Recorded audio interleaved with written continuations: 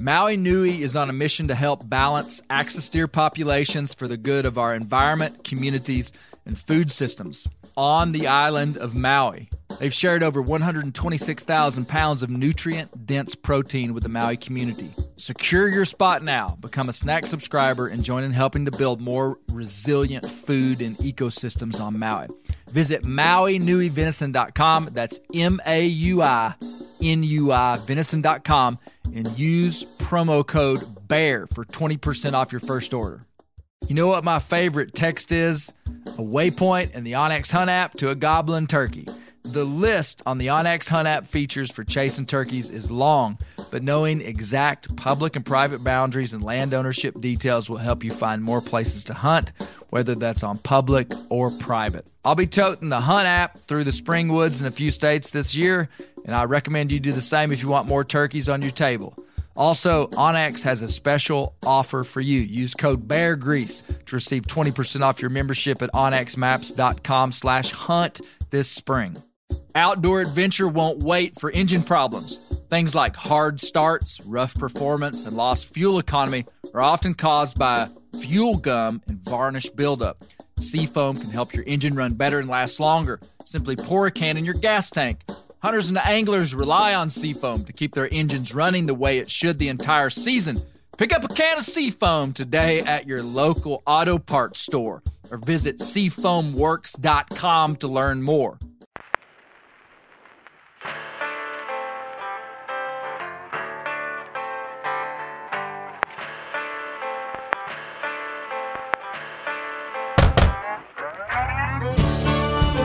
My name is Clay Newcomb, and this is a production of the Bear Grease podcast called the Bear Grease Render, where we render down, dive deeper, and look behind the scenes of the actual Bear Grease podcast. Presented by FHF Gear, American-made, purpose-built hunting and fishing gear that's designed to be as rugged as the places we explore. Welcome to the Bear Grease Render. My, oh my, man, today is different than probably anything we've ever done. Usually, Casey and Tyler, we have, spoiler alert, usually we have like 6 people on the Bear Grease Render. 6 people, which is a lot of fun. But you guys are so much fun that there's only 3 of us here. Well, we can eat enough for 6 people. That's right, man. You know? It just means we've got it rendered down to the purity. You know what I mean? Like it's. Oh, that's good. Yeah. It's milky white. I have no doubt that you guys could eat enough chips and salsa. Okay, if you don't know Casey Smith, Tyler Jones of The Element. Appreciate it. They are from Texas. Man, I enjoy watching Casey eat chips and salsa. To me, it's like watching somebody ride a good pleasure horse through an arena. You know, just kind of like a thing of beauty, or watching a marathon runner stride through mile 12. It's the first time I've been compared to a marathon runner, I believe, ever. So it makes good sense. But when you hammered out on chips and salsa, it's like I feel joy. Yeah. So it's the same thing I feel whenever you eat, oatmeal or whatever. What is it? Granola. That's what you eat a lot of, right? Yeah. So, man, hey,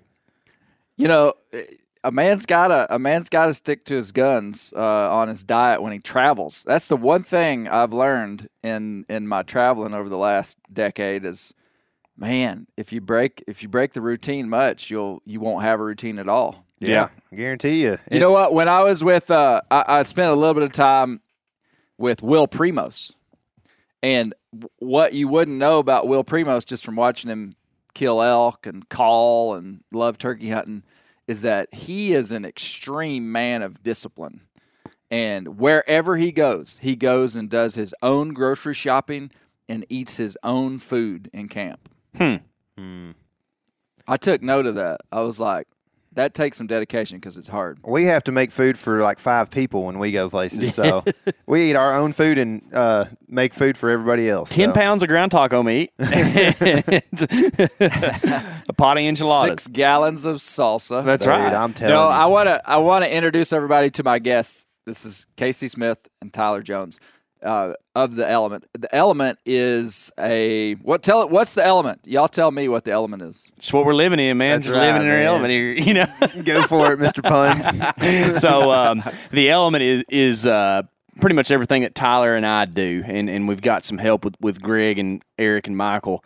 We video all of our hunts. We have a sort of weekly podcast. I kind of say that jokingly. We get that out pretty much on the week, and it's kind of a chronicle of our stories, our hunts, and just we try to share the knowledge that we accumulate by hunting so much. You know, we try to we're not experts at things, and you know, I feel like it's pretty I don't know, it's not a good thing to consider yourself an expert of anything, but I like to say we have a lot of experience, so we try to share what we experience with other people, and hopefully we can all learn to be better hunters together through that. So that's kind of what the element is, and it's just I don't know. Well, we had a video series on Meat Eater last year called Buck Truck, and I think the intro for that is me talking real short and sweet. Say 2 buddies hopping a pickup, travel the country hunting deer, and that is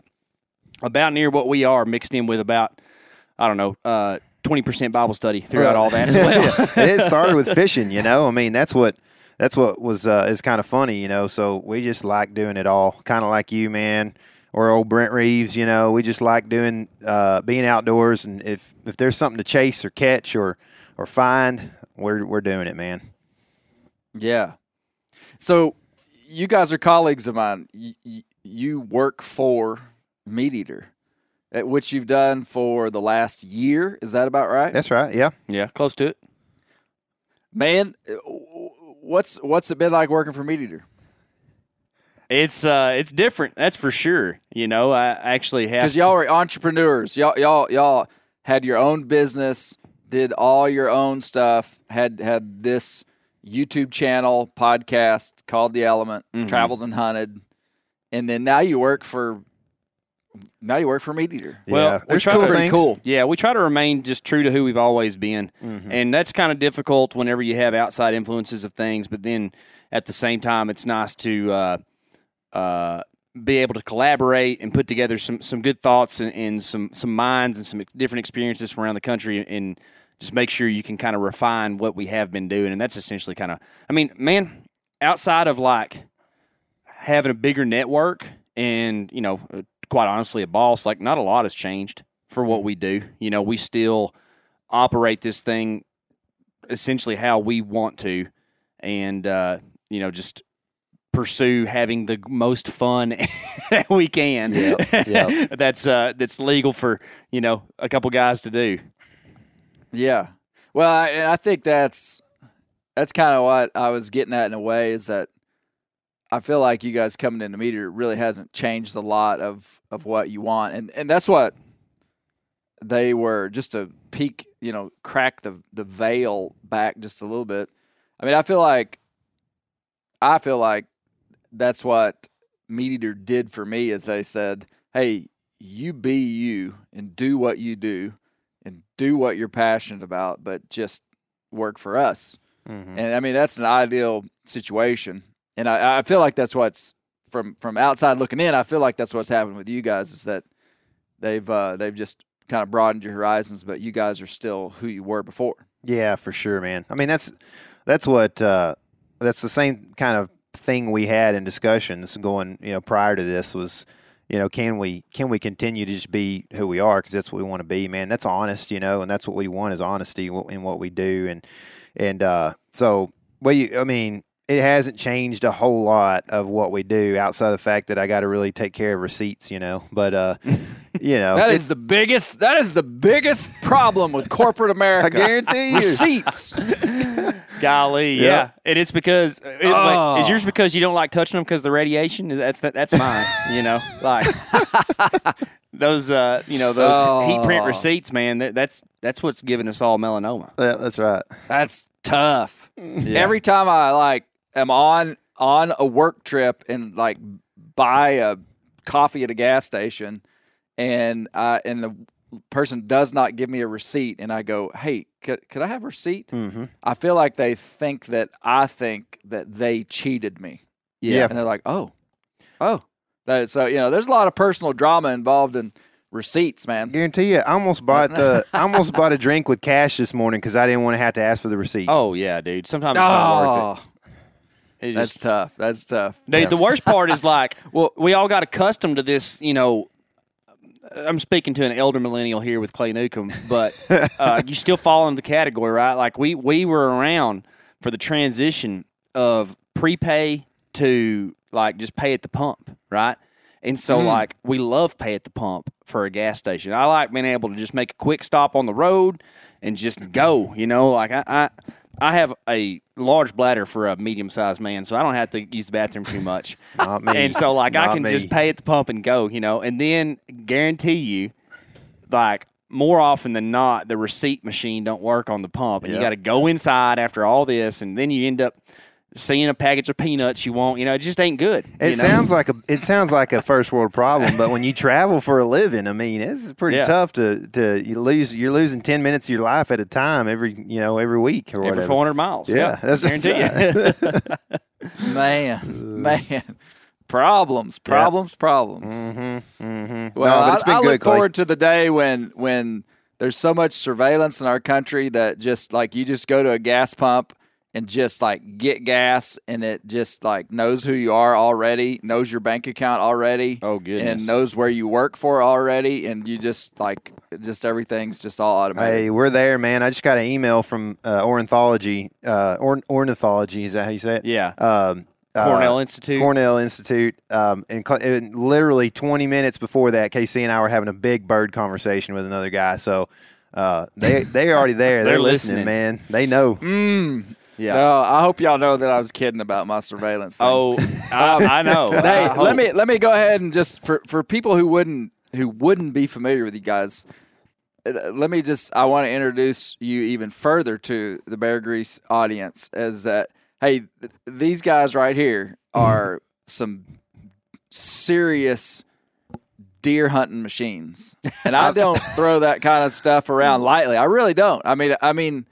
I think in a brotherhood, compliments are earned. They're not just guaranteed. And I'm just glad you didn't say serious conspiracy theorist, because that's what I thought you were fixing to say. Y'all are you could say that. I know we're all into that. Yeah, but no, Casey and Tyler are really good hunters, and y'all have really had a lot of success, and the proof's in the pudding of what you guys are doing.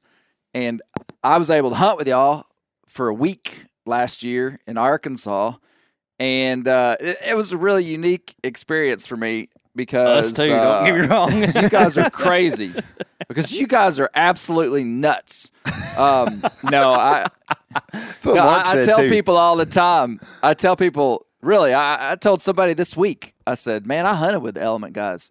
And I said, we hunted 6 days, morning and evening, 6 days. And I said, those guys never sat in the same tree twice. Yep. And I, because we were in a boat, we were hunting by boat. I'd kind of just submitted myself to, I'm just going to do this the way these guys do it.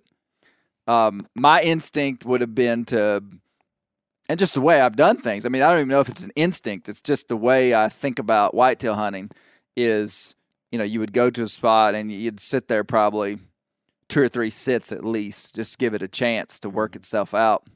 Or heck, even dig in longer and sit there longer than that. And you guys were like, "No, man, we're gonna move a bunch," and really what I feel like you were doing is, and probably do a lot of is capitalize on the first time sits.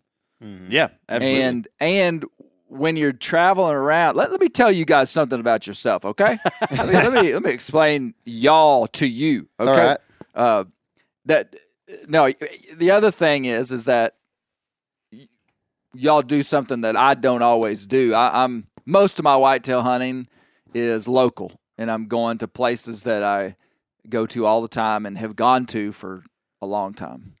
And you guys are going into new areas, new places, and have very short time frames to hunt. So you've got to turn up the knob, the volume of or you've got to be kind of extreme in a way. Like you can't be conservative. Like if you're going to the same 160-acre property for 15 hunts between, October 1st and November 15th, like you kind of have to dial back the aggression because you're going to burn out your spots. You're going to bump your deer. And you may already know kind of what's going on.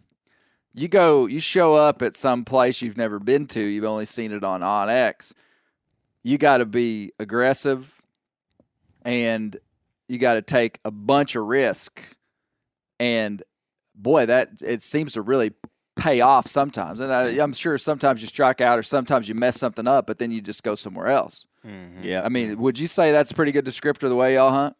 Yeah, I mean it for sure is. I think that there's a lot of calculations that may go under the radar when we're hunting with somebody, but one thing that, I mean, we certainly have like a pretty good degree of aggression in our sits and those kind of things, but it also is very dependent upon like what we've got going in the area, because you don't want to, if you got one spot that hunts on a north wind in that area, you don't want to blow it out if you got to drive an hour and a half to get to another spot that hunts on a north wind. So, and a lot of that aggressiveness comes through like a freedom that we have from scouting all summer on X, on the maps.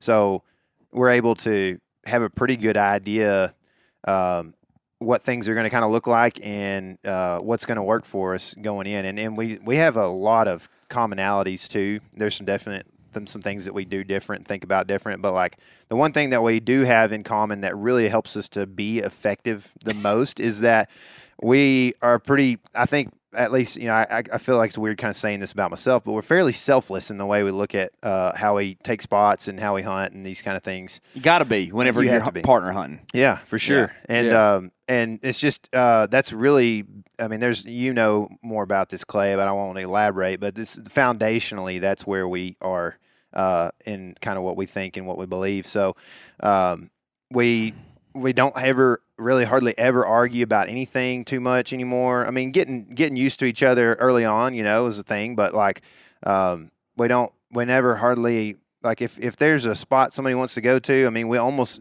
like nobody will take it. You know what I mean? It's like, oh no, you go over there. Right. And it's like, no, yeah. I got another spot over here. And you just, okay, well, are you really saying that? That's or, right. Is that, it gets to the point where you're trying to figure out like, hey, this is what I want, where I want to go the worst, but are you avoiding that spot because I want to go there, Yep. And so, you kind of come full circle on the thing, but I talk about this quite a bit, but I preach against pride all the time, man. Like, you can't have, like, any level of pride or I don't want to say self-confidence, but like, because that's good when it comes to hunting, but like self-ambition. Yeah, exactly. Yep. Self-ambition. Right. Was it James 3:5? Isn't that what it was that you said? Yeah, something like that. Into James 3 or something. And so, like, if you're doing this thing and your common goal is for everyone to have a great time and hunt deer and be successful, like, the thing that Tyler and I do that I cherish is that we can look at a spot that we've never been to or that we have, either way,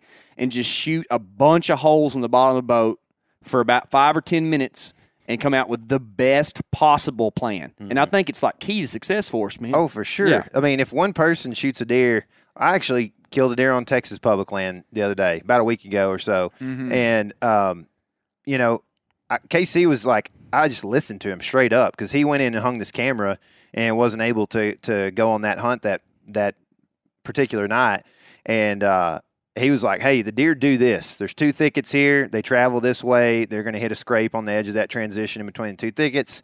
And the wind, is just going to be, it's going to be a matter of wind. And I went in there and I played the wind where it was just off and was able to get into a tree based off of that. And like killed a deer, because I just straight up listened to KC, and that's kind of that's that thing that really there's a big common theme in whitetail hunting the last few years, and maybe it's going away a little bit, but especially when we were getting started, there was this lone wolf mentality, and right.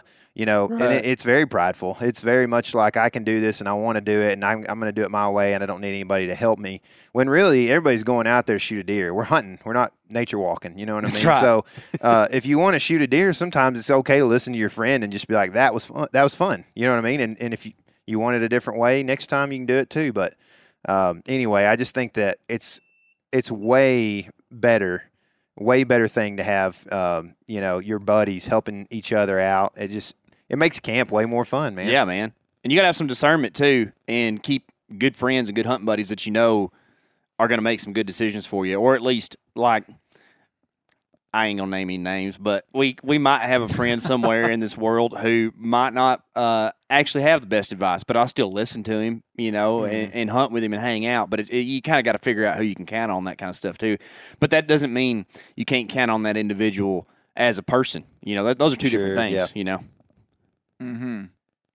Well, that's a really cool perspective, and I saw that in action with you guys, and. Like when I saw y'all have had a really good fall this year, and heck, even I just said it. I said y'all have had a really good fall.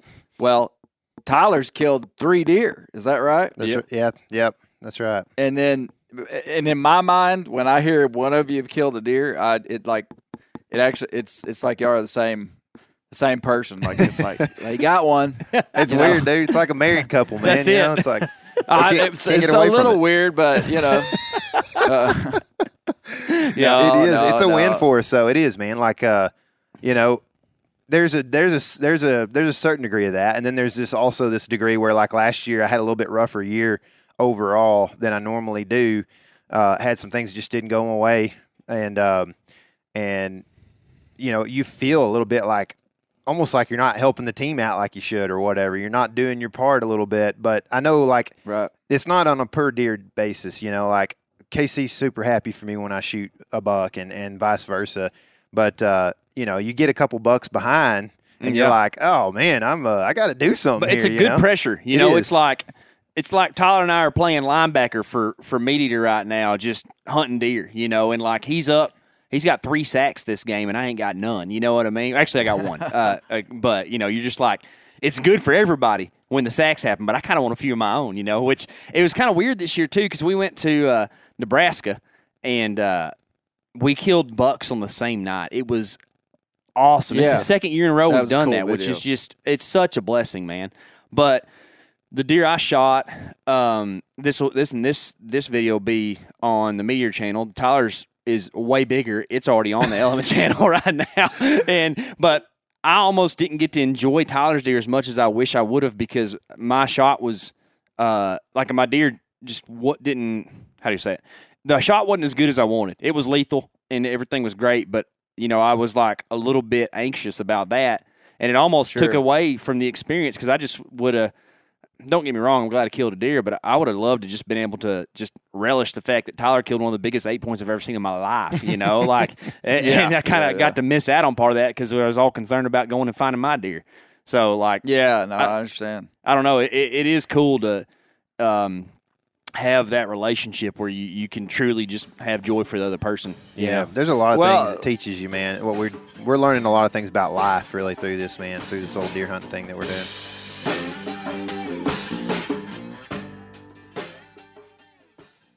Ready to win Mother's Day and cement your reputation as the best gift giver in the family? Give the moms in your life an Aura digital picture frame preloaded with decades of family photos.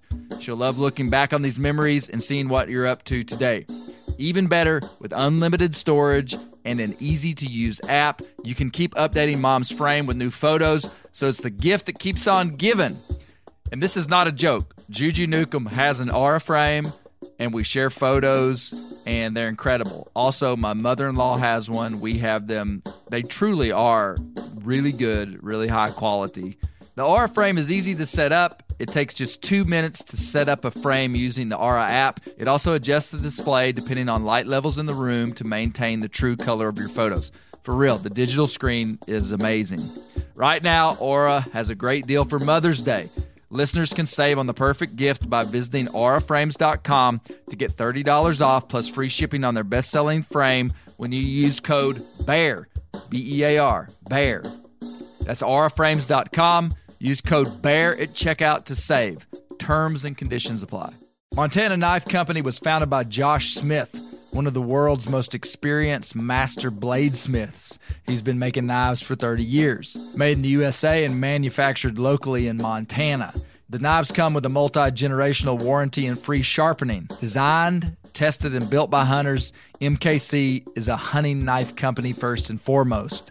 They have the sharpest knives out of the box and the easiest knives to sharpen. And that is the dadgum truth. You better be careful with them when you get them. They are sharp. MKC is a fast-growing company. They just hired their 55th employee and are looking to hire about 50 more in the next year or so. I've carried a lot of these Montana knives, and the one that I like the most is their Speed Goat, which is a lightweight hunting knife, just the right size. MKC knives sell out within minutes of being released, so head over to montanaknifecompany.com. They have new knives for sale every Thursday at 7 p.m. Mountain Standard Time, so check their website and sign up for their text and email alerts. That is the best way to find out when they have knives available. Use code BEARGREASE10 for 10% off your first order. Montana Knife Company, working knives for working people. The old-timers say that the turkeys start gobbling when the leaves are as big as squirrels' ears and the red buds start popping. And we're about there, and we are there in the South. The onX Hunt app is one of my most valuable tools in the spring woods. With tools like coniferous versus deciduous tree distribution layer, you can save time by locating edges or transition areas of mixing habitats from home. Find an area like this with water in close proximity, and more than likely, there will be a gobbling turkey nearby. Knowing the exact boundaries of private ground ensures I stay on the right side of the fence, but can easily find public ground to go see if I can't strike a gobbler. If you do get one to sound off, using compass mode and waypoints will help you pinpoint his exact location, allowing you to move in and make the perfect setup to bring him right into your lap. Download the onX Hunt app today. You'll be glad you did. onX has a special offer for you. Use code BEARGREASE to receive 20% off your membership at onxmaps.com/hunt this spring. Well, maybe y'all could give me some advice because my partner, Brent Reeves, is I know he's an undercover agent. Yeah. Double undercover, playing the long game on me. And I tell you what, one of the best friends you could ever have is an undercover wildlife agent. Yeah. I mean, they're a lot of fun. They're always ready to go, always ready for new ideas. But anyway, You should, yeah.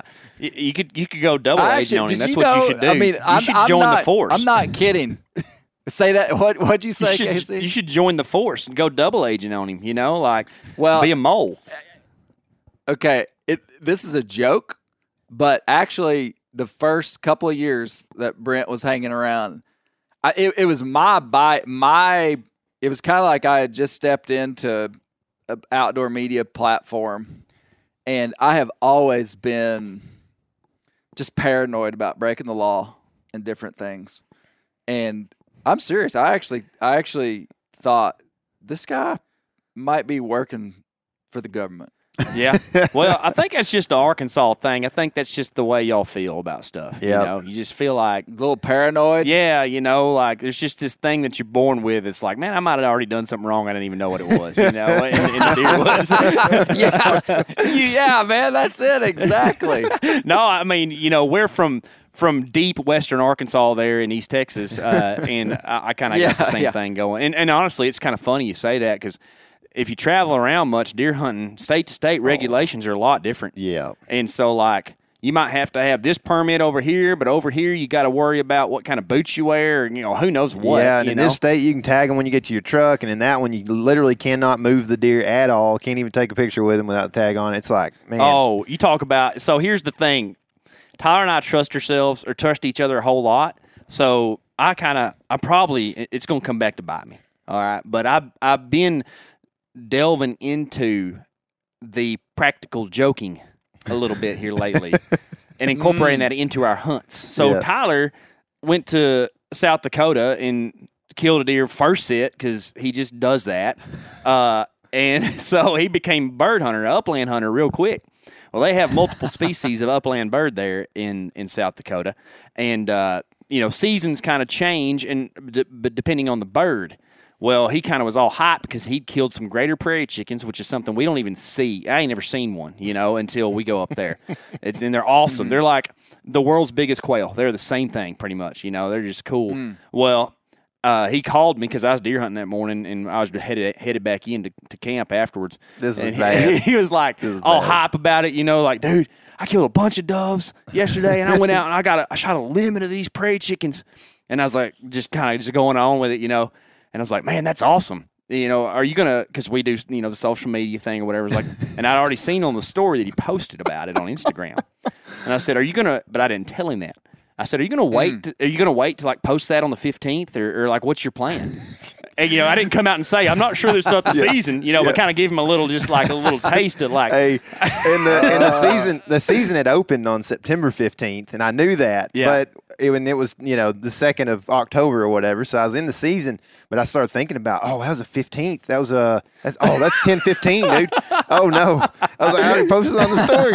I got him pretty good. Oh, he had me for a second, man, and then I was like, I couldn't even speak, dude. I was like, because I'm the same way, dude. Like, you can't do something wrong, man. I mean, there's how many people out there even listening to this podcast right now, have cheated the limits a little bit or done something over the years. Clay's already trying to get us on the Game Board podcast.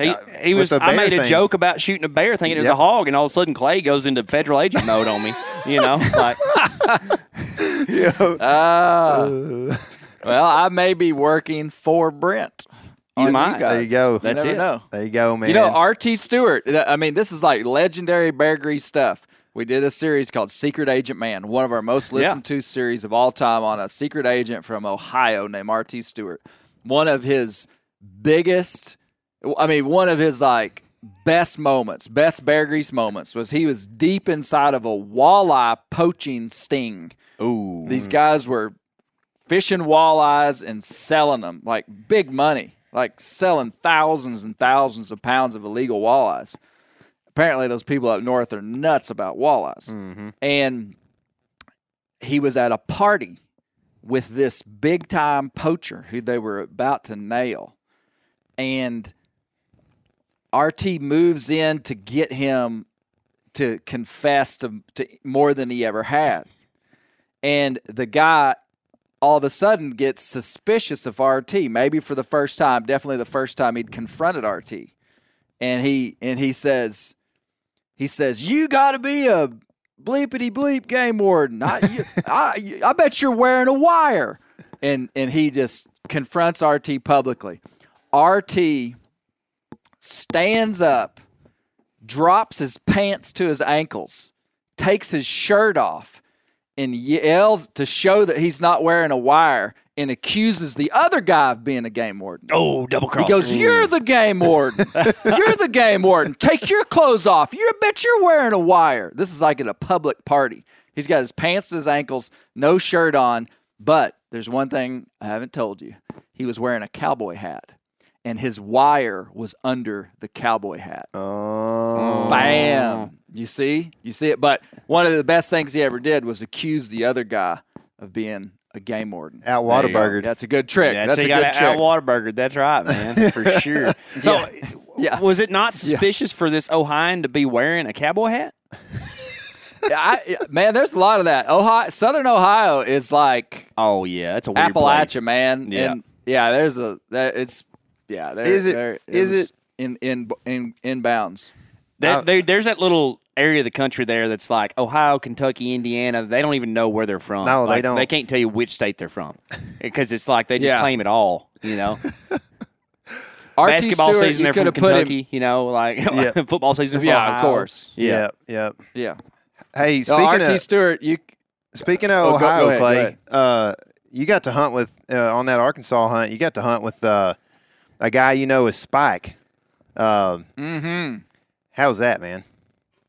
Man, so we're talking about their cameraman, Mike Stroll. Mike's, yep. Stole. Stole. What's his last name? That's him. Stole, And my bad. I mean, I just wondered how, because there's a pretty famous cell phone recording of him trying to go up a mud bank in the boots. Yeah. I just wonder how it was Yeah. walking around in the woods with him. You know, if he was sliding all over the place. Man, he impressed me. That's good. You know, when we hunted together, any cameraman that I ever hunt with, I'm suspicious of. Yep. From the get-go. Not suspicious that I'm just like, hey. Like, would you ask him if he's wearing a wire and make him strip down, or what kind of suspicion are you talking about? No. I got nothing to hide. I was cool with him recording everything we said. I was just like, listen up, buddy. You're not going to mess up my whitetail hunt, okay? Yep. You're going to have to sit there like a dead bird on a branch, not move, not talk, do your job. No, I'm not a jerk, but I am just like, I just am like, we'll see how this goes. And man, he was killer, dude. He could sit longer than me. He could stay warmer than me. He talked less than me. He filmed very well. He was helpful in the woods, scouting, hunting. I mean, we were just kind of a team. You know, I was asking him what he thought we should be doing. And he was a joy to hunt with. We had a great time. He is, man. He's got 2 of my kills on video this year, and he does a good job, man. He says that you like the nosebleed section of the woods. Man, I do like to get high. himself. You did have a big old I didn't stack of sticks. I didn't realize it until I started hunting. Justin Michaud, a cameraman, he said the same thing about me. I just feel like the higher you are, the better chance you're going to get away with scent problems and just them seeing. Oh, Clay Newcomb, the scent control master over here, right? That's right. That's right. Don't get me started. Don't get me started. Hey, I was listening to a podcast, and your dad is all about it. Well, see, okay, well, you don't know the whole story. I mean, the reason I can speak so authoritatively on whitetail scent control products is because I was there at the start, brother. Yeah. Mm-hmm. I mean, in the mid-'90s when they first started coming out with Scent Shield and Scent Lock and all that stuff, I mean, we were right there. And my dad was as serious about it as anybody that ever lived. I mean, I'm serious. Like, the nitpick detail of his scent control regimen is incredible. And so I, as a kid and as a young adult, I did that to hunt with him. Like, he wouldn't hunt with you if you didn't do it. How about I mean, that? he's just like, literally, he would be like, I will not take you hunting if you, or he wouldn't put me, like, the way it would work is when I was a kid was he would have good stands that he had scouted. So, you know, I'd on the weekend go hunt with him and he'd put me on one of his good stands, you know.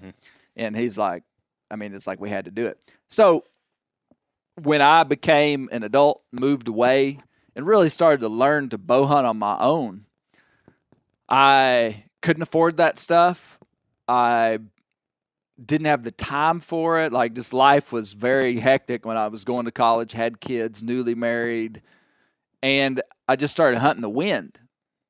And, you know, basically that's when I really started killing deer. And then at least two different times during my whitetail career, I have gone back to major scent control product use. Okay? I won't go into the details of those products, but there came a time, just even a couple years ago, when I was like, okay, I'm going to give this a go again. I was getting smelled. Or hunting risky spots and getting smelled. And I didn't like it. And I was like, maybe technology's changed. Maybe things are different. And basically, it's anything that someone observes in the woods is always going to have some level of anecdotal evidence. Like, there's some level of you could have done it different, you could have done it better, maybe it was just a freak circumstance. But basically, deer would smell me just the same when I was using all those products as they did when I didn't. So I was just like, well, I'm cutting out that section of my hunting because of how much energy it takes, and I'm devoting energy to the actual limiting factors of my hunting. So We've gotten to the same anyway, place. Yeah. Yep.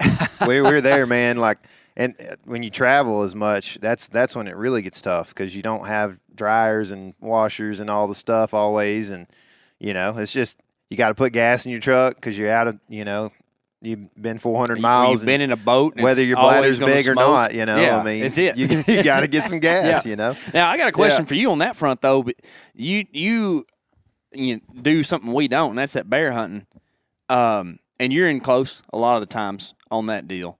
But a bear's psyche is different than a whitetail, right? Like they just approach the world differently, and their nose is just like you can probably go on about this more than I can, but their nose is like their window into the world. So, do you approach that any differently with bears than you do deer? Well, it's the exact same. I mean, because it actually amplifies the fact that you can't hide from them. Yeah. Like it to me, what people say about scent control products is that maybe it helps a little, and I don't think there's such thing as helping a little. Like if a bear smells a little human or a lot of human, he's going to be alarmed. If a doe deer smells a little human or a lot of human, she's going to run away. Clay, Like now when you what's say that? a little What's that? human, what exactly? Because we have this thing where people say all the time, "Oh, I'm a big hunter," and you're like, "Well, how big?" What if they smell little like, hunters? how big a boy are you? You know. Okay, I walked into one of your inside jokes. That's what's Yes. happened here. That's Yeah, exactly yeah, right. We okay. have a lot of them. Though. Yeah, you didn't talk about Okay. that. That's one of the things you learned about us, too, is how many inside jokes we Oh have. yeah, that was the third thing. Aside from y'all being really good hunters and moving around a lot, is a lot of inside jokes that nobody gets but y'all. Okay. Well, now you're on the Okay. inside, man. That's a good place to be. Well, I am now. Yeah. Little human. Yeah. Yeah. It's pretty funny. I like it. I'm going to start using that. Oh. Yeah. He smelled a No, little human over there. we could. Hey, Jose point that deer your Altuve. way. I always smell a little human.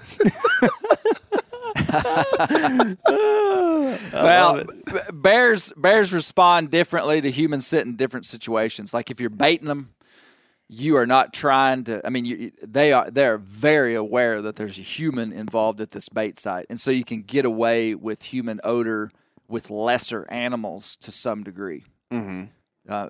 There are times like this year, my son was hunting bait, and like he said, Dad, the wind was blowing directly to these bears, and they just didn't care, and they would come in.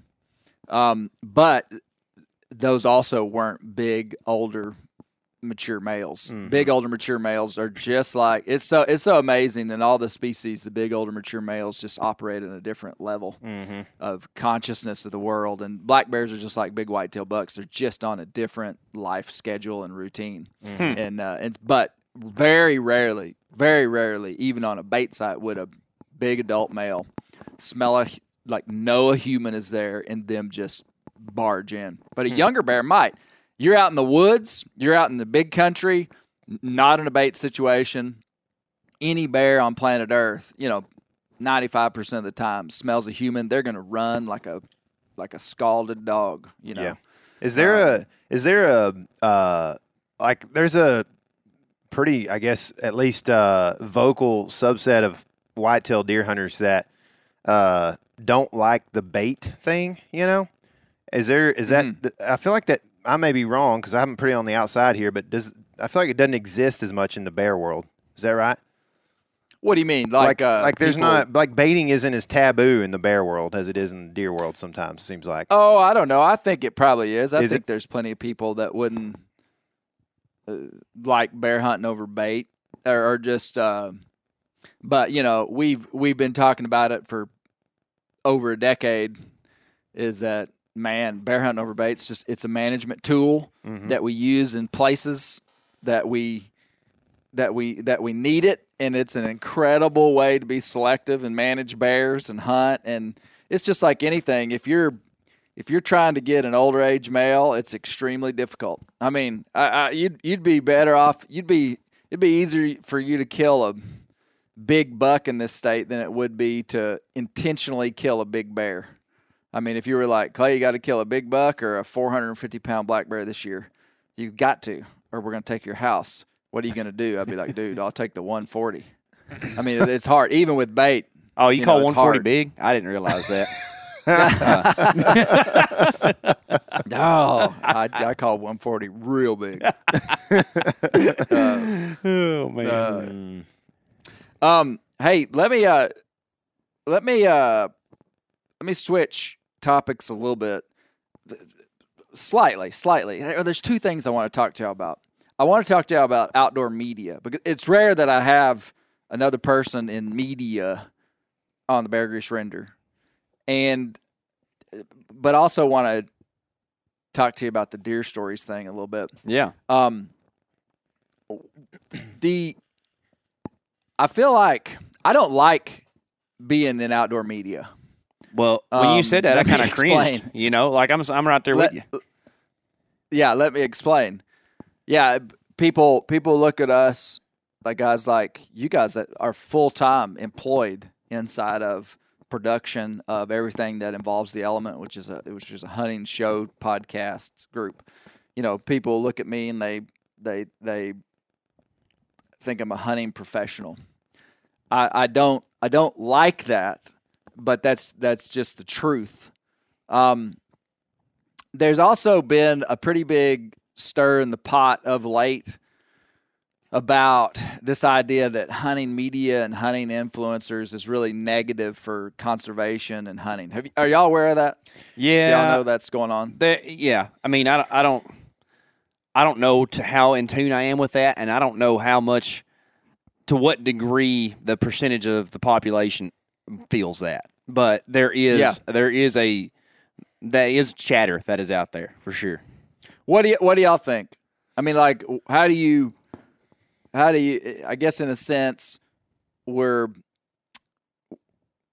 all trying to. All of our goal is towards a limited resource, which would be hunting land, access, bigger bucks, whitetail deer, whatever. And you know, we're promoting hunting, but also, you know, the big thing that people are saying is that we've made hunting what's the word I'm trying to say? A commodity. Commodified. Yeah. Commodity. We have commodified hunting in that we are selling products as a result of our hunting, and that we're recruiting new hunters basically to buy a new product. Like, that's what people say. Well, what do you guys think of that? I mean, I feel like since, you know, beginning of time, people have had commerce. I mean, whether you work at a hardware store or a dairy plant or whatever, you're essentially making an end product sale, right? I mean, I don't know. Right. There's probably not a whole lot of, if any, jobs, and I'm sure somebody will correct me, but like I can't think of any off the top of my head that don't end in some sort of sale, right? So, I mean, that's how the world works. It's either barter or sale, and to either acquire something or get rid of something. So, I mean, it's not it is a very complicated question, like a very big, broad, general question too. So I'll try not to be too verbose, but like I've wanted to hunt or fish for a living since I was tiny, man. Like, I wanted to be a fishing guide for a while. Well, what does a fishing guide do? Well, he sells fishing trips, you know, and probably sells, G. Loomis rods or whatever too along the way when, you know, they give him free rods and his clients fish with them all day or whatever. So, I mean, Right. I could do that, or I have a pretty good degree. I could have gone to Dallas and worked for a company that, you know, sells wealthy people financial advising plans or whatever, you know, like whatever it might have been. But, I mean, you got to do something. And I feel extremely blessed to just be able to hunt so much. I can remember, one of the first days after, we started working for Meat Eater, and me and KC were walking around, and the guys were with us, and we're walking around in the woods, trying to shoot a pig, spot and stalk, down in just our home, woods, just in the river bottoms. And it was like Tuesday, and I told KC, I was like, I can't believe it's kind of the first time I've been striving to do something as an entrepreneur for a long time, and we lived very poor for a long time, and I can't believe I'm walking around in the woods right now hunting pigs, and like that's kind of my job. It's like it doesn't even. It's never felt like I could tell somebody honestly like that's what I do for a living, and all of a sudden it changed. You know what I mean? And I could say, if somebody asked me, well, what are y'all doing today? Well, we're going to go hunt pigs. And it's like, and that's what I'm supposed to do. That's like how I work, and I couldn't believe it, man. Like I said, I've certainly worked hard, but a lot of fellas out there work hard, man. I feel extremely blessed to be able to do what I'm doing. And as far as the media side of things go, man, it's a tough line, and we are constantly changing and figuring out how to do it to the best of our ability, where you do things that people are interested in, people want to see, but you also try to show a positive light into the hunting world, but you also want to show a realistic light, right? I mean, not every deer dies quickly, man. We all know that, but people that are new hunters or anti-hunters don't know that sometimes. And what they also don't think about maybe is that in nature, those deer don't die quick either, like whether we're hunting them or not. So it's just it's a hard thing to contemplate and to understand. I think that's kind of my 2 cents. I guess. There's like a right way and wrong way of doing it, just with about near anything you're going to do, and I think that first off, if you're going to set out to do something, you should have the best intentions in what you do, and just to if you don't mind me speaking freely on your podcast, Tyler and I, our desire is to glorify God with what we do, and not everybody believes that, and that's fine. But so through our desire with doing that, we're going to do our best. We're going to fail because we're humans, and that's like the human condition, right? Medium-sized humans, not little humans. Not little or big, not little human, not a big human. Medium-sized. Just the medium humans here. But so like if you set out with that intention, I think that at least through most people, besides the ones that are just out to get you, it's perceived as genuine, and that's what I try to do and stuff, and I also am a free market capitalist, so I feel like this stuff is not gonna, like if we are making hunting videos, that's exactly right. I know what you're and it's gonna, and it still perpetuates, then it's good. If it ain't, and if it doesn't, it's gonna cease to exist, and I don't want the government or any entity telling us we can or can't do none of this stuff, just because it bothers somebody's feelings. Honestly, like if we do our job and portray this stuff in the right way, it's going to produce two things. It's going to produce more people who are in support of hunting, and it's going to produce a higher demand for hunting access and opportunities. And if your government didn't hate you, then they would see that you want more opportunity. So, like the people who are yelling about the fact that we're shining light on maybe public lands and public lands are too busy, and it's like, well, don't get mad at us. Tell the powers that be to open up more ground. Mm-hmm. That's the result we should strive for. Mm-hmm. But that's a little too soapboxy. Sorry about that, but I get fired up. No, I mean that's what I wanted to hear, because I think it's a point of introspection that anybody that's involved in social media, outdoor media in any way, we have to evaluate why we're doing what we're doing. Yeah. Because I think it's important. Motivations are very important. Motivations are more important in many ways than anything. It's like why we're doing what we're doing.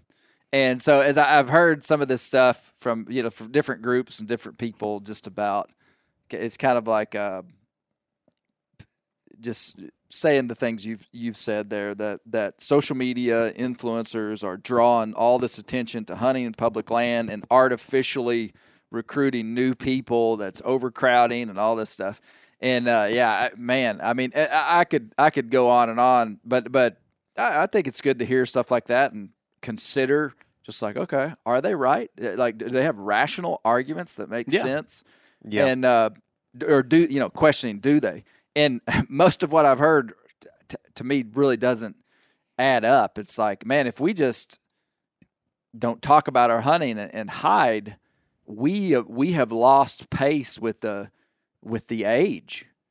And we will die off and fade away as the trend of modern bias and modern ideas just overtakes. And it's like we've everything, every single industry, every single one, from bicycling to four-wheeling to tennis and golf and knitting, and everything has media.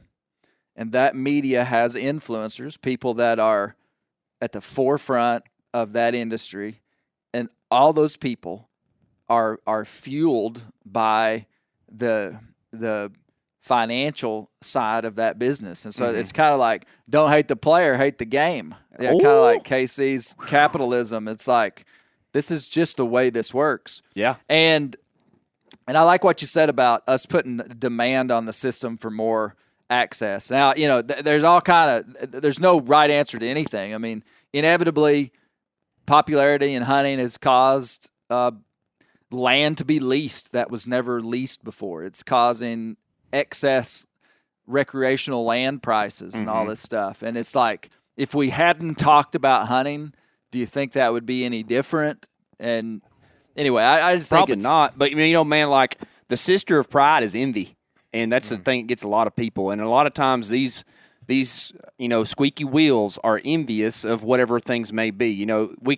I'll just allude to things, but there's a great story, the greatest story that was ever told, right? There was a creator, and then there was an impersonator. And that impersonator still works hard every day and is just furious that it cannot be the supreme being, right? So, like, that you run into that, and it's played out again and again and again in so many facets where – a lot of the times, I'm not saying all the time, because like you said, there are some rational arguments to be made about this stuff, that the person who is whining about stuff is envious of the other position that the other people are in. And they're mad that they can't do that, and they want it their way, and it doesn't work. Well, I can say this too. I've been there, man. And I've been, we all know, man, that of the three of us, I'm the worst, So, yeah,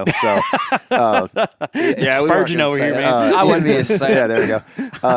I'm just, I've been there, man, and we also, the three of us, believe we shouldn't be grumbling and complaining about stuff, but we do it at times, know, and I think that hopefully, if there's a message that could come through this too from me, that's just that everybody could have a little more grace with each other, because, I mean, just there's this. Think about this, man. When I was 18, I thought it'd be so cool to be, on TV hunting, right? Watching some monster bucks, being like, man, what if I could go do that?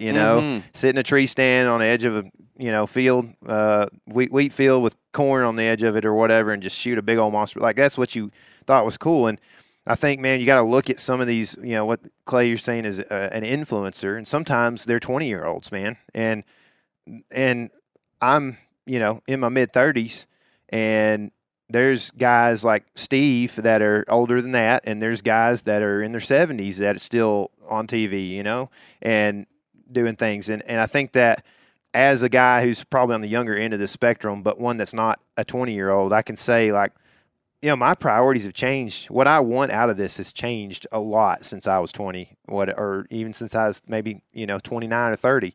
And so I think just to have some grace with those people, to understand, hey, they got a chance to grow up, give them some grace, and let them pan out and see if maybe they're not so dumb when they hit their 30s, you know what I mean? Yeah.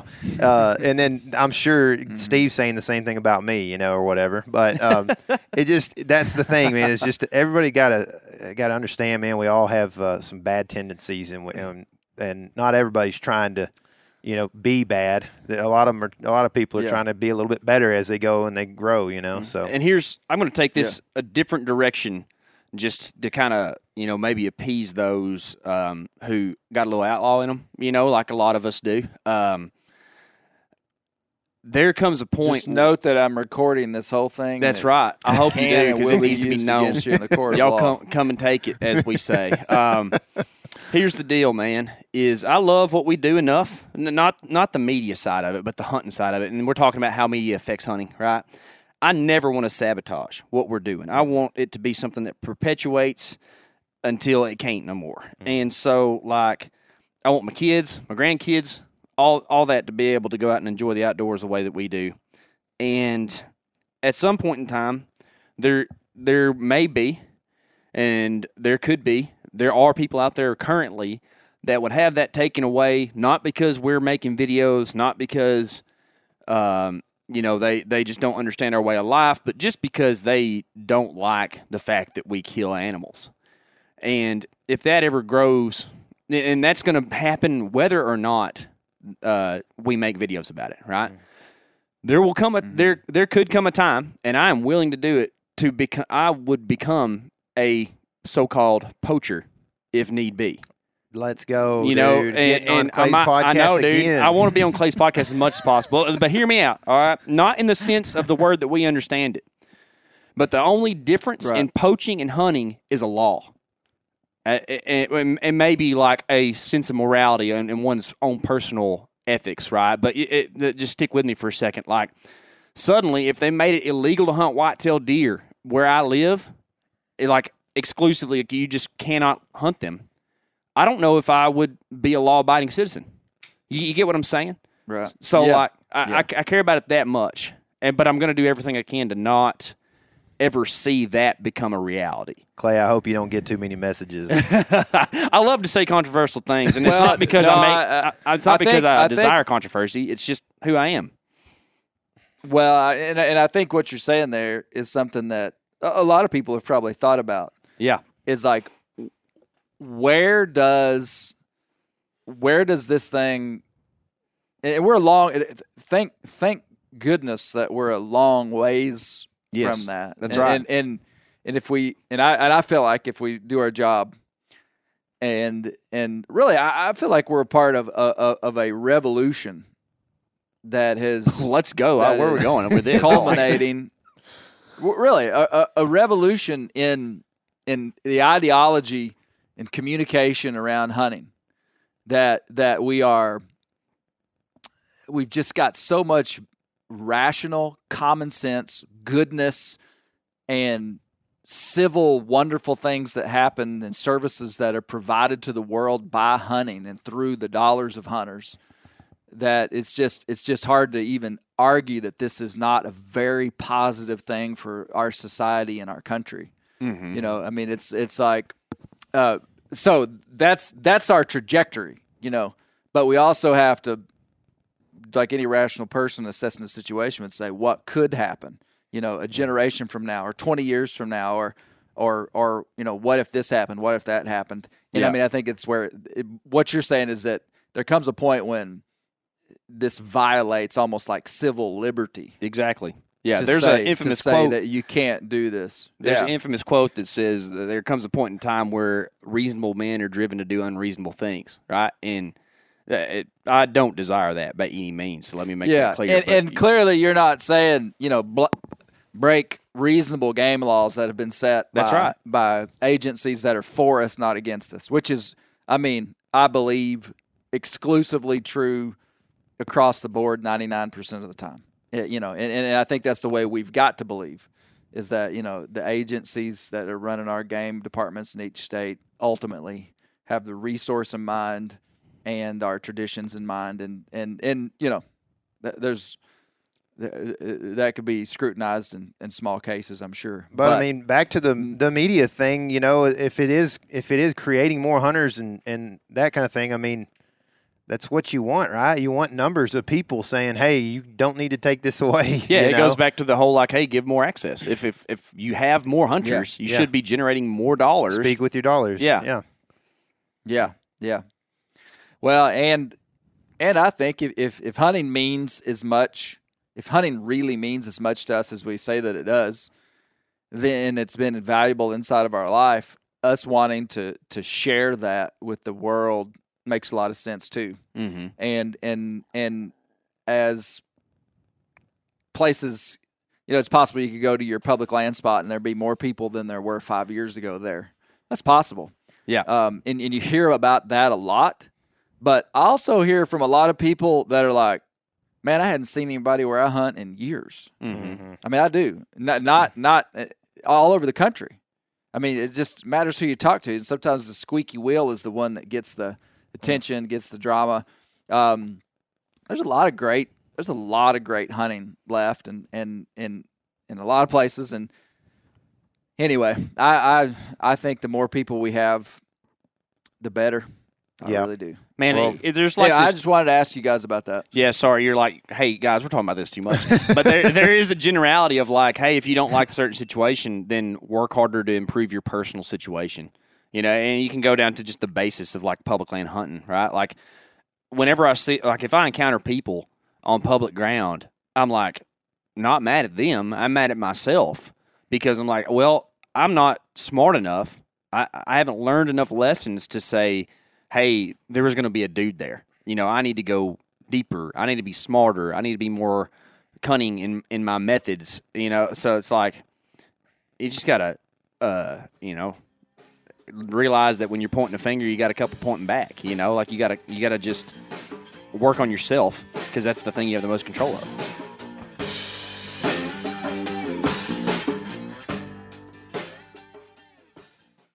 Ready to win Mother's Day and cement your reputation as the best gift giver in the family?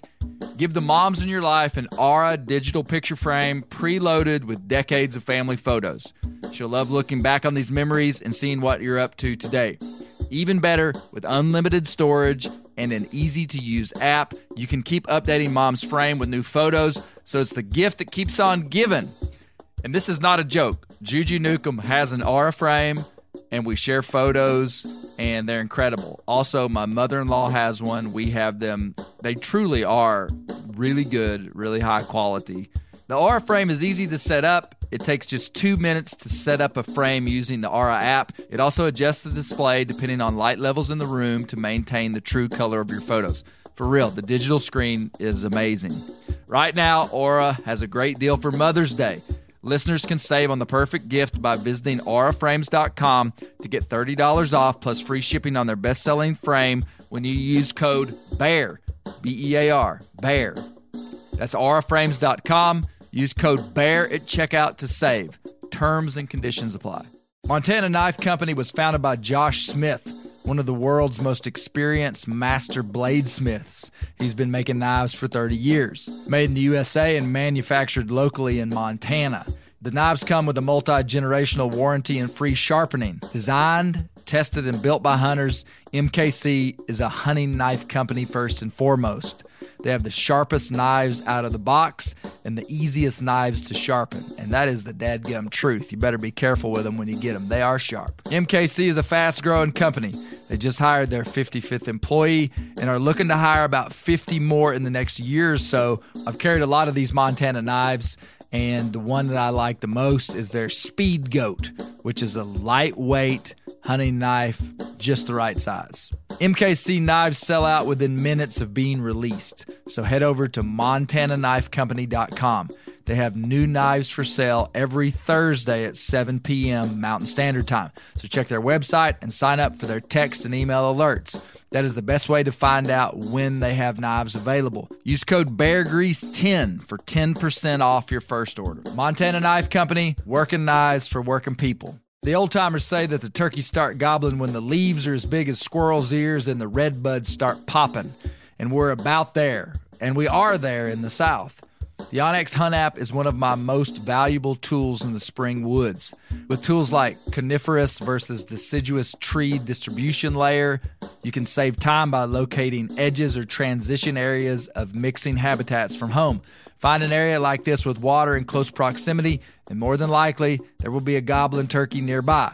Knowing the exact boundaries of private ground ensures I stay on the right side of the fence, but can easily find public ground to go see if I can't strike a gobbler. If you do get one to sound off, using compass mode and waypoints will help you pinpoint his exact location, allowing you to move in and make the perfect setup to bring him right into your lap. Download the onX Hunt app today. You'll be glad you did. onX has a special offer for you. Use code BEARGREASE to receive 20% off your membership at onxmaps.com/hunt this spring. Yeah, man. Well, on this latest Deer Stories episode, well, actually on both. So we're right in the middle of a series on Deer Stories, which is one of my favorite series we do every year on Bear Grease. And I go around and collect stories from guys, and it's a lot of fun because it's kind of like homecoming in some way. I mean, I'm going and visiting all these people that I know, and most of the stories I collect in person. Some of them I don't. But I made it a point this year to include several dog hunting stories, which is a very small subset of whitetail hunters. So this is kind of like Little Hunters. When you say dog hunting, are you talking about something that is publicly perceived positively or negatively here, Clay? Well, I'm not following the joke, Casey. I'm saying you're not saying that a person goes into the woods in pursuit of a canine, right? You're talking about something where they're using dogs a dog to chase deer. Oh, yeah. So, yeah, okay. Is that still legal in Arkansas? Yeah, it is. It's legal in multiple states. Yeah, but actually, a very small percentage of hunting land in the U.S. is it legal to pursue white-tailed deer with the use of hounds, with the use of dogs. And where I grew up, to this day, it's still legal to run hounds, and I didn't know there was any place that it wasn't, until I became an adult, and I was like, oh, wow, this is actually really unique and special. Mm-hmm. And it's a fascinating group of people that are dog hunters, and I would say they have received an incredibly small amount of publicity in all of the reporting on whitetail hunting ever. I mean, really, it's just like, go show me a mainstream video of a deer hunt with dogs. I don't think I've ever seen it. I never saw any of the big names deer hunting with dogs and all this. And there's reasons for that. But these guys, when you meet them and talk to them and you really understand the way they think about things, they're as serious about whitetails as you guys are. Mm-hmm. I mean, they are. I mean, without question, their energy is just placed in a different way inside of hunting. And so on this last series, well, in this series, I've had multiple dog stories, and you know what? I love this so much. I want to just make T-shirts about it and tell everybody. But the dog hunters look at still hunters and sometimes think they aren't sportsmanlike. They're like, it's not sportsmanlike to just sneak up on one and thump it in the head. Well, we usually honk the horn or something to give them a warning when we go out, Yeah, like Kevin Murphy, like Steve Rinnella's buddy, buddy, Kevin Murphy, who, when he squirrel hunts, he blows his horn before he turns the dogs loose just to warn the wildlife, here we come. Yeah, let him know it's there. Stoney Edwards had a little part in his last story, and, man, it was my fault that it wasn't included. It was actually an editing error. It happens at Bear Grease occasionally. It was my fault.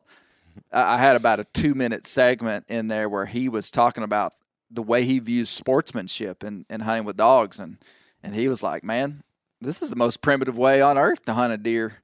And he said, it's really difficult. He's like, if we wanted to just kill a bunch of deer, we wouldn't be using dogs. And but those guys, without a doubt. I mean, he said we'd go sit in tree stands if we wanted to kill a bunch of deer, Yeah. But they love their dogs. They understand deer. Holy cow! You want to learn something about deer and where they go and where they travel? Put some dogs behind them. Does that descend from like the English fox trials and stuff like that? If I'm you know a lot more about this than me. I mean, so those guys. Most of the hound. Go ahead. Yeah, most of the hound traditions in the U.S., you could trace them back pretty easily back to our European traditions. They ran red stag and wild boar. They ran everything with hounds over there. I mean, back in those days, hunting meant you had hounds. And so a lot of these families, whether they be bear hunters or deer dog guys, have deep roots that go probably without skipping a generation, some of them, all the way back to those roots across in Europe. I mean, no doubt. And that love of hounds and pursuit is still there. And I love it. And I mean, I'm not a big – I don't own deer dogs. I've killed a few deer in front of dogs, but it's like not something I personally am going to go do all the time. But I'm passionate about telling those guys' story and letting them tell their story. But with the point of it being, because on this last episode, there was a dog story by Stoney Edwards, and then the very last story, which to me was the most – I really enjoyed it, was from a man that has been a heavy influence in my hunting, a man named David Albright, who he tells a story about killing about 155-inch deer on public land with a traditional bow he made himself. And that's like normal for him. Like he's been making his own bows and hunting on public land for the last 35 years or so, or 40 years. And but I told these two stories side by side.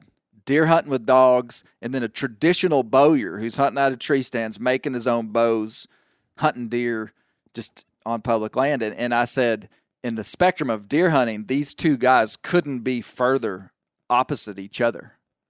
They really couldn't. I mean, could you think of a more extreme two ways to hunt whitetails? I mean, because hunting with traditional primitive equipment is like the most primitive self-imposed limitation method of hunting whitetail deer possible.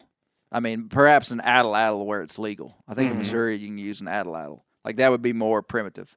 And then on the other extreme, I mean, I would argue that hunting with dogs is extremely primitive, but it would be using a whole different set of metrics to kill a deer. Yeah, right. And my point was, these guys are, you might say they're on opposites and they're not alike, but I said these guys are like fraternal twins. These guys are way more alike than they are different. Like if you just canvassed planet Earth and all the diverse things that people do with their life, it's like some people are golfers, some people watch television, that's all they do. Some people are insurance agents and enjoy going on the lake and skiing. Like of all the diverse interests, David Albright and Stoney Edwards are almost they're twins, fraternal twins. Like they have way more in common than they have differences. Even though if you got them, they might be seem like they were different. The whole point of it was there's power in us sticking together. Sure, it's a good real thing. Power. Yeah. It's real that's the thing, functional. Man. We gotta understand that there. Instead of looking for the differences, and like I said, I'll say it about myself as much as anybody, but a lot of people, including me at times, like to look for things that are negative or complain about things, right?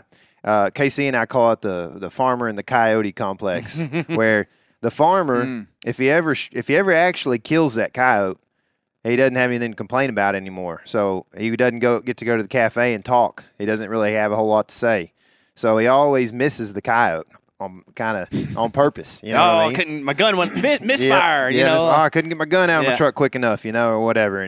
And I think that's what generally humanity likes to complain a little bit. If you're to listen to any popular song, I bet you 80% of them are complaining songs, especially in country. And anyway, I think that we should definitely just be emphatic about your statement there that maybe we're more alike with each other sometimes than we think, and we should try to emphasize the things that we like about people and focus on those things when we talk about people rather than talk about their negatives. And again, I am in that discussion a lot, so it's something I'm learning to do better for sure. Yeah, and I think that it's easy to talk about something like this, but to me, where the rubber hits the road and it functionalizes it's easy for us three to sit here and like be on our high horse talking about, unification of the hunting community.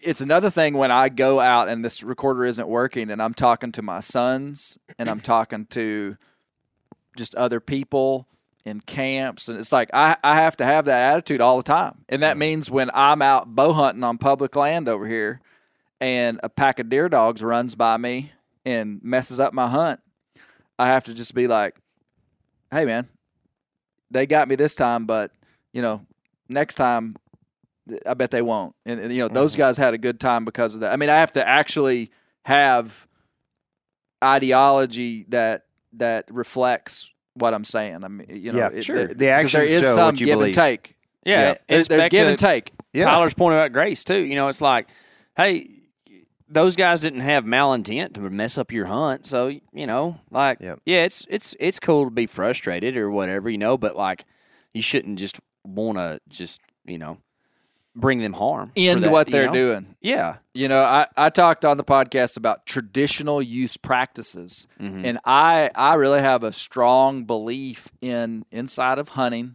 inside of a general conservation plan that is beneficial for the resource, but including traditional use practices as a major thing in making laws. I mean, it's like I think it would be a massive crime if in 30 years from now you couldn't run deer with dogs in the United States. Yeah. And it's not because I love to do it. It's a philosophical position. Yeah. Let me ask you a question about that. So, yeah, I come from a traditional use practice culture of hog dogging. So it's different than running deer with dogs, right. But you're familiar with it. It's baying hogs with dogs, and I grew up doing it. A lot of guys doing it in different ways, but there's a gruesome nature to some of it, and I would definitely this kind of ties the media thing together with what you're talking about with deer dogs and stuff. Like I for sure would say that there are things that happen when you're running hogs with dogs that doesn't need to make the light of day for most individuals. And I would even go so far as to say that there are publications, whether they be, private or commercialized. I don't want to say what, but just videos have come out that I believe have hurt the image of hog hunting with dogs, just because it is not it ain't for the faint of heart. You know what I mean? Sure. So, like, is there a way where, the publicizing hunting deer with dogs has a similar effect? Right. That's a good question. And I don't think there's a right answer. I think guys might just have opinions. But I was confronted with this big time with the bear hound hunting community 10 years ago when I was running Bear Hunting Magazine, and we began to highlight bear hunting with hounds more than it had ever been highlighted nationally. And there was some group of people that I felt like were upset with us for showing something that had kind of been under the radar, so to speak. And my philosophy was we have to let us be the storyteller of our lives and our story and our passion, because if we don't tell the story, somebody else will. That is not a license to put anything and everything on television or on the YouTube. There's parts of hunting, just like there's parts of life. There's like parts of your life that you don't want to broadcast to the world. Yep. That are private, that are ugly, that. So, I mean, I think it just goes back to... Dang, you talking harshly about my life here, Clay. It ain't pretty, KC. We all know it. No, so, yeah, do I think they need to be putting a bunch of bay-ups and stuff on the internet? I'm a little bit undecided, to be honest with you, because I think definitely there's some things that shouldn't. But should we completely hide that? I don't know, because...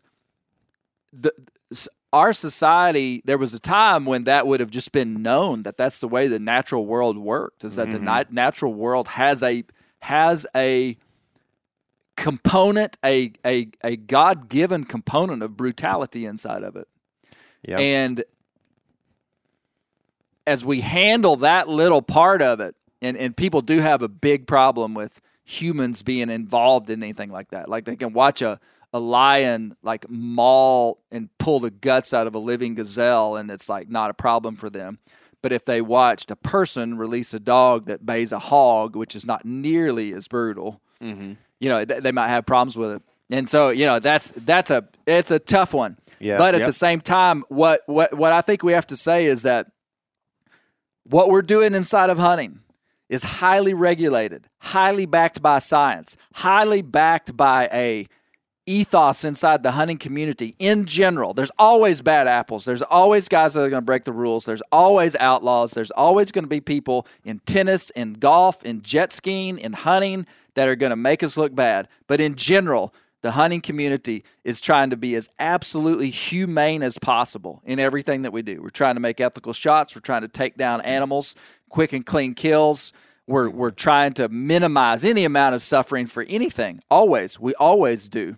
But sometimes that the very nature of what we're doing is rough. Yeah. And I feel like society just has to be okay with that. Yeah. And needs to trust us inside of that space. Because, I mean, we could get into all the philosophical elements of like you see a Angus beefsteak on the counter at in the freezer at the grocery store, and it's like, brother, that animal lived in a tremendous amount of trauma on its life. Yep. I mean, it was, you could talk about all the different things that went into the quality of that animal's life versus the quality of life that a deer that we killed had. And I mean, we're going to win that ethical debate that wild animal had an incredible life until it was taken by a hunter.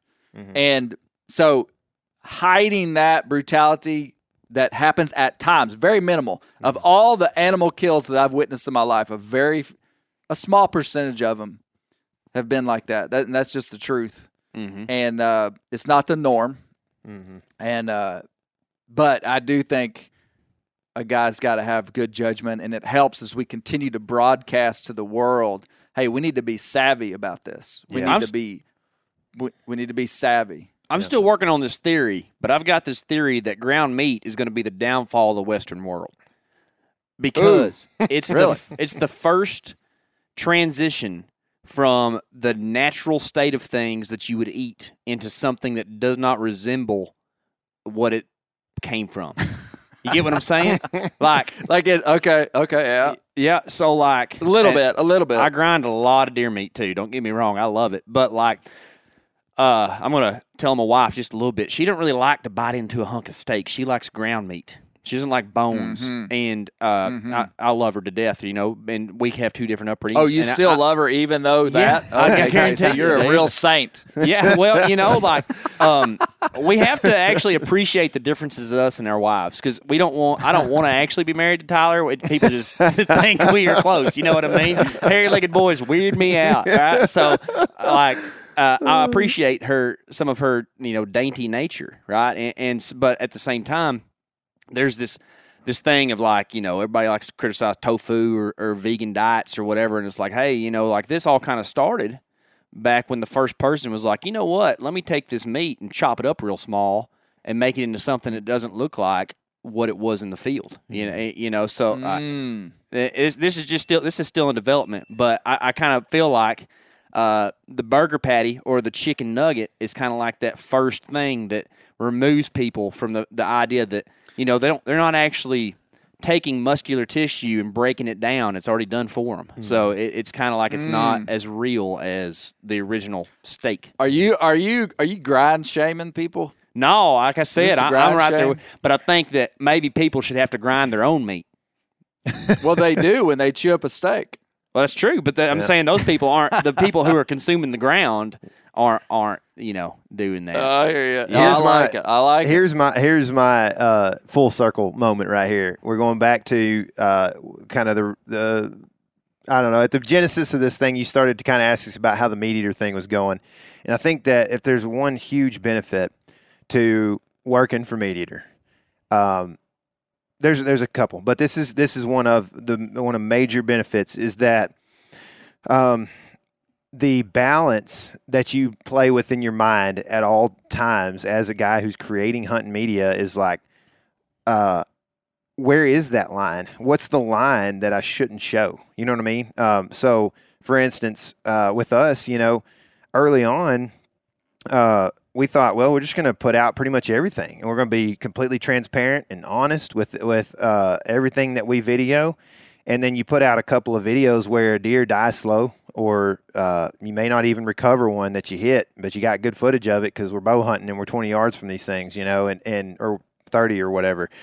And you end up getting a lot of hate all of a sudden, and then you're like questioning, well, is that the right move? Did I do that right? Should we do it different next time if that happens? If we don't get a good clean kill on a deer, should we not show it? And then you start going, well, if we don't, the income stream that we have at the time starts to fade if we can't get out, a video that month or whatever. I'm just throwing some of this is hypothetical, but it is things that we've dealt with here and there.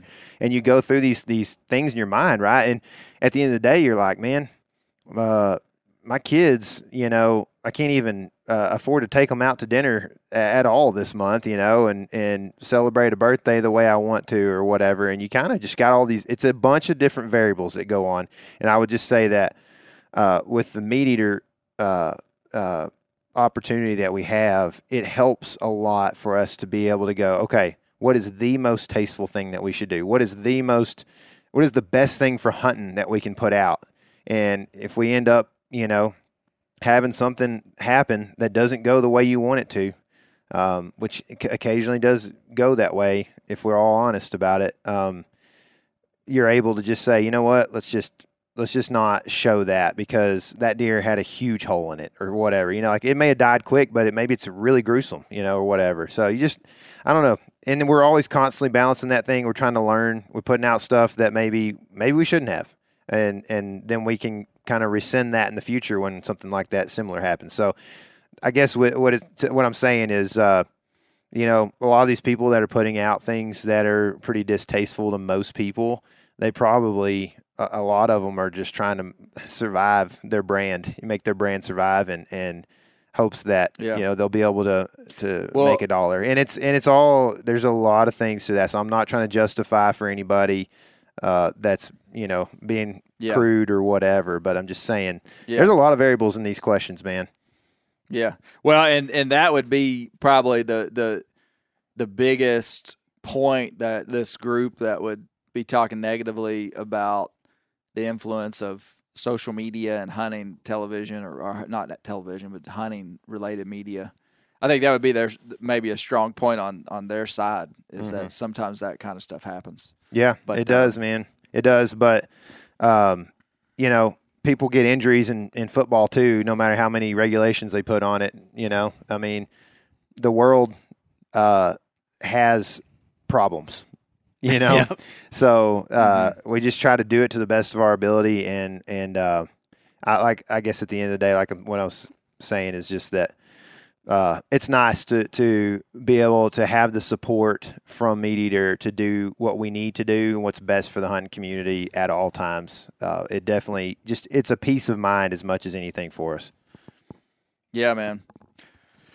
Well, I think the older I get, the more I'm confronted with, we will reap the fruit of the decisions that we're making right now. Mm-hmm. There will come a time when there will be an evaluation on this generation of hunters' lives, just like there's been massive evaluation done on the market hunters, Daniel Boone and Crockett and all these guys. It's like, man, in the moment, what they did made perfect sense, and it's hard to even for them to fathom that they would have had the foresight to know that what they were doing was ultimately leading to massive destruction. But now it's like so easy. Like you don't even have to. You don't even have to convince someone. It's like, yeah, market hunting was really bad. And we can look back at all the generations and find faults with the way that they did things.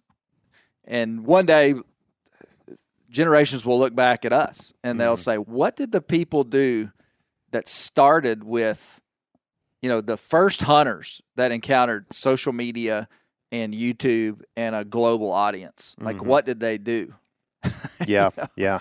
Well, and where's the line between what you believe and what is culturally acceptable and pandering to that? Like that's a hard line to draw. What do you, because as you know, Clay, not everybody believes like you, and there's probably especially about scent control. There's a small segment, or whatever, but I guess you have to. That's a thing you have to try to understand better as we go through this, and it's a frontier, right? Yeah, what we're at right now. That's a great point too. And here's the other deal too: is like we're doing the best we can with the information that we have currently, and that stuff changes. It's like you were saying with Boone and them guys, like market hunting worked then, and you know what? It could have sustained if a ton of other variables went a different direction too. You know what I mean? Like, I get the population in the U.S. is higher at the moment, but like there was a gazillion buffalo on the landscape, and now there's a gazillion cows. So it's like that probably doesn't work. The math doesn't work out perfect, but you get what I'm saying. Is it's like I think I see what you're saying. It's not that what they did directly led to some bad stuff, but it's the extenuating circumstances that are beyond the control of the certain individual that actually writes history, right? So, like, but there has to be a scapegoat. Yeah, in every story. Yeah, that's right. You got to blame somebody. Sure. Otherwise, you have to look in the mirror. And that's nobody wants to do that. I get older and uglier every day. That's right. Got these gray hairs, man. But it's essentially it's like what you're saying, man. There's a lot of variables, and we just have to do the best that we know to do, and that just be what we focus on. Yep. Yeah. Well, I think one of there's all kind of bright spots inside of where we're at with wildlife in North America. I mean, incredible bright spots. We talked about how we are in the heyday of whitetail deer hunting, and that doesn't come from me. I was at an event with Kip Adams of the National Deer Association, and basically that's what he said. I mean, when you look at all the factors and the amount of deer, the number of big deer, the amount of access that people have, it's like we're in the heyday of whitetail deer hunting. I mean, I know, like the bigger deer that I've killed in my life at one time was kind of a big deal, even regionally to me. And today it's like, golly, 150-inch deer is just like fairly common. That's what KC said earlier to me. and I'm telling you, 20, 25 years ago, they were not. Mm-hmm. Yeah. And we're in the heyday. There's a lot of really bright spots inside of hunting. Sure. There's also a lot of very real existential threats to the long-term sustainability of what we do. And I think that's why we just have to work to show the best side of hunting, to have intelligent arguments for the reason we do things that we do, but also tell the story of the culture of hunting and how this is really a part of who we are as Americans, is the ability to hunt. And we got to tell this human story. And I feel like that's what we're trying to do at Bear Grease is tell the human and cultural story of hunting and its significance. Yeah. Aside from and it's like, yeah, there's a lot behind this that's powerful. And I think that carves a space in society. Like someone might be able to listen to some of our stories and understand hunting, maybe like they never have before. Like they understand, okay, now I kind of see why they do that. And I think that's important. But yeah, a lot of threats, but also a lot of bright spots. And you're one of them, man. Yeah, man. We are glad that you're leading this ship, man, and we very appreciative to have you as not just a friend, but also somebody that we get to work with towards the same kind of goals, man. Shoot, man. I appreciate it. I just need to go back hunting with you guys again. Come on. Hey. Open invite, We've man. been talking about this a little bit. You got all busy with some interesting stuff you got going on. But I know. there's some. Hey, just when you get back in December, you're gonna be jealous. You need to talk to us. You're gonna be we jealous. Need to do something. I'm already jealous. No, I'm not jealous. I don't get jealous. I really Good. don't get jealous. I'm when I see somebody's success, I'm pumped for them. Well, what we need you to do but I do is, wish I could go hunt with you. here in Texas, you don't have to put on the wetsuit to swim up on a deer. You actually just wear your Bermuda shorts and go swim up on the deer and shoot them. Fight off the water moccasins, Man, we're going to close her down here. We've been going for an hour and a half. This has been great. This is longer than most Bear Grease renders, guys. Sorry about that, man. Long-winded guys around here. Birds of a Medium feather. people. No, medium it's humans. good. It's been good combo. Yeah. Been good combo. I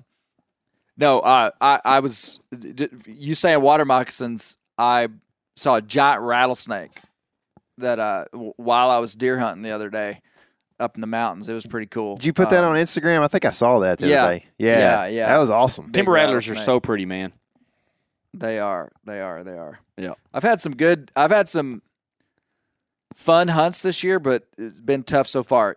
Close us down. Where y'all going next? Where y'all headed next? Man, that's a great question, Clay. It sounds like you're trying to, write me a citation somewhere. I don't want all these people showing up on our public lands, That's right. That's right. I got some unfinished business up in the North Country. I'm about to go address in a couple days. Okay.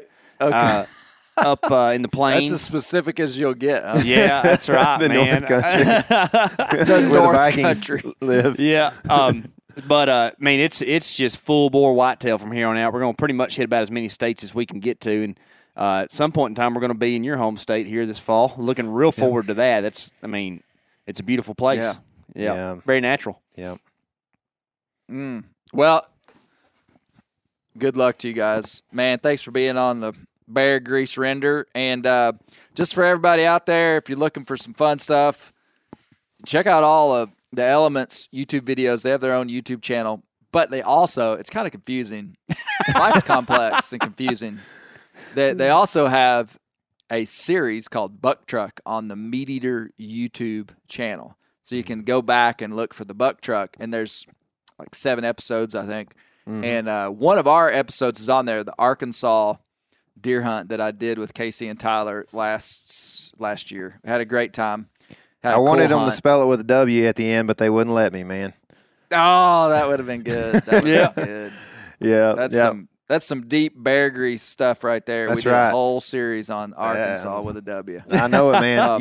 I appreciate the opportunity to do this, Clay. And we one other thing, if I could just give one more little plug here, is our podcast, the Element Podcast, is a good way to keep up with everything in much more detail about what we're doing. So if you're interested in that, or if you want to hear more about the Arkansas buck truck trip that wasn't in the video, we talk about that on our podcast. So you can check that out over on whatever network you get this one on. Yeah.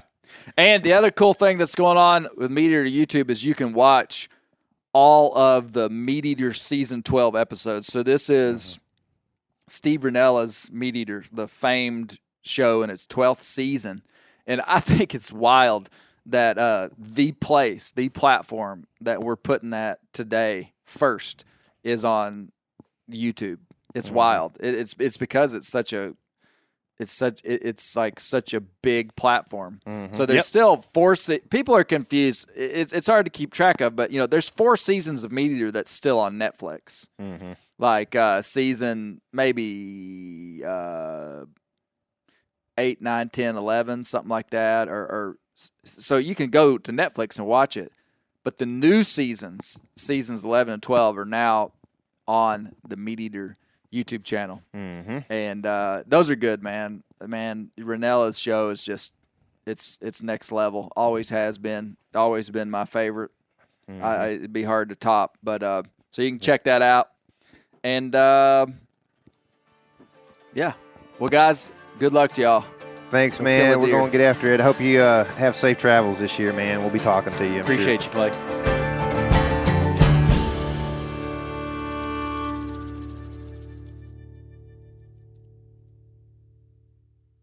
Maui Nui is on a mission to help balance axis deer populations for the good of our environment, communities, and food systems. on the island of Maui. They've shared over 126,000 pounds of nutrient-dense protein with the Maui community. Secure your spot now. Become a snack subscriber and join in helping to build more resilient food and ecosystems on Maui. Visit MauiNuiVenison.com. That's MAUI venison.com and use promo code BEAR for 20% off your first order. This show is sponsored in part by BetterHelp. Around New Year's, we get obsessed with how to change ourselves instead of just expanding on what we've already done right. Maybe you finally organized one part of your space and you want to tackle another. Or maybe you're taking your supplements every morning and now you actually want to eat breakfast. In the last year, I've been more diligent about going to the gym on a regimented schedule, and it's made a lot of difference in my life. Therapy helps you find your strengths so that you can ditch the extreme resolutions and make changes that really stick. Therapy is helpful for learning positive coping skills and how to set boundaries. It empowers you to be the best version of yourself. It isn't just for those who've experienced major trauma. If you're thinking about starting therapy, give BetterHelp a try. It's entirely online, designed to be convenient, flexible, and suited to your schedule. Just fill out a brief questionnaire to get matched with a licensed therapist and switch therapists at any time for no additional charge. Celebrate the progress you've already made. Visit BetterHelp.com/Grease today to get 10% off your first month. That's BetterHelp.com/Grease.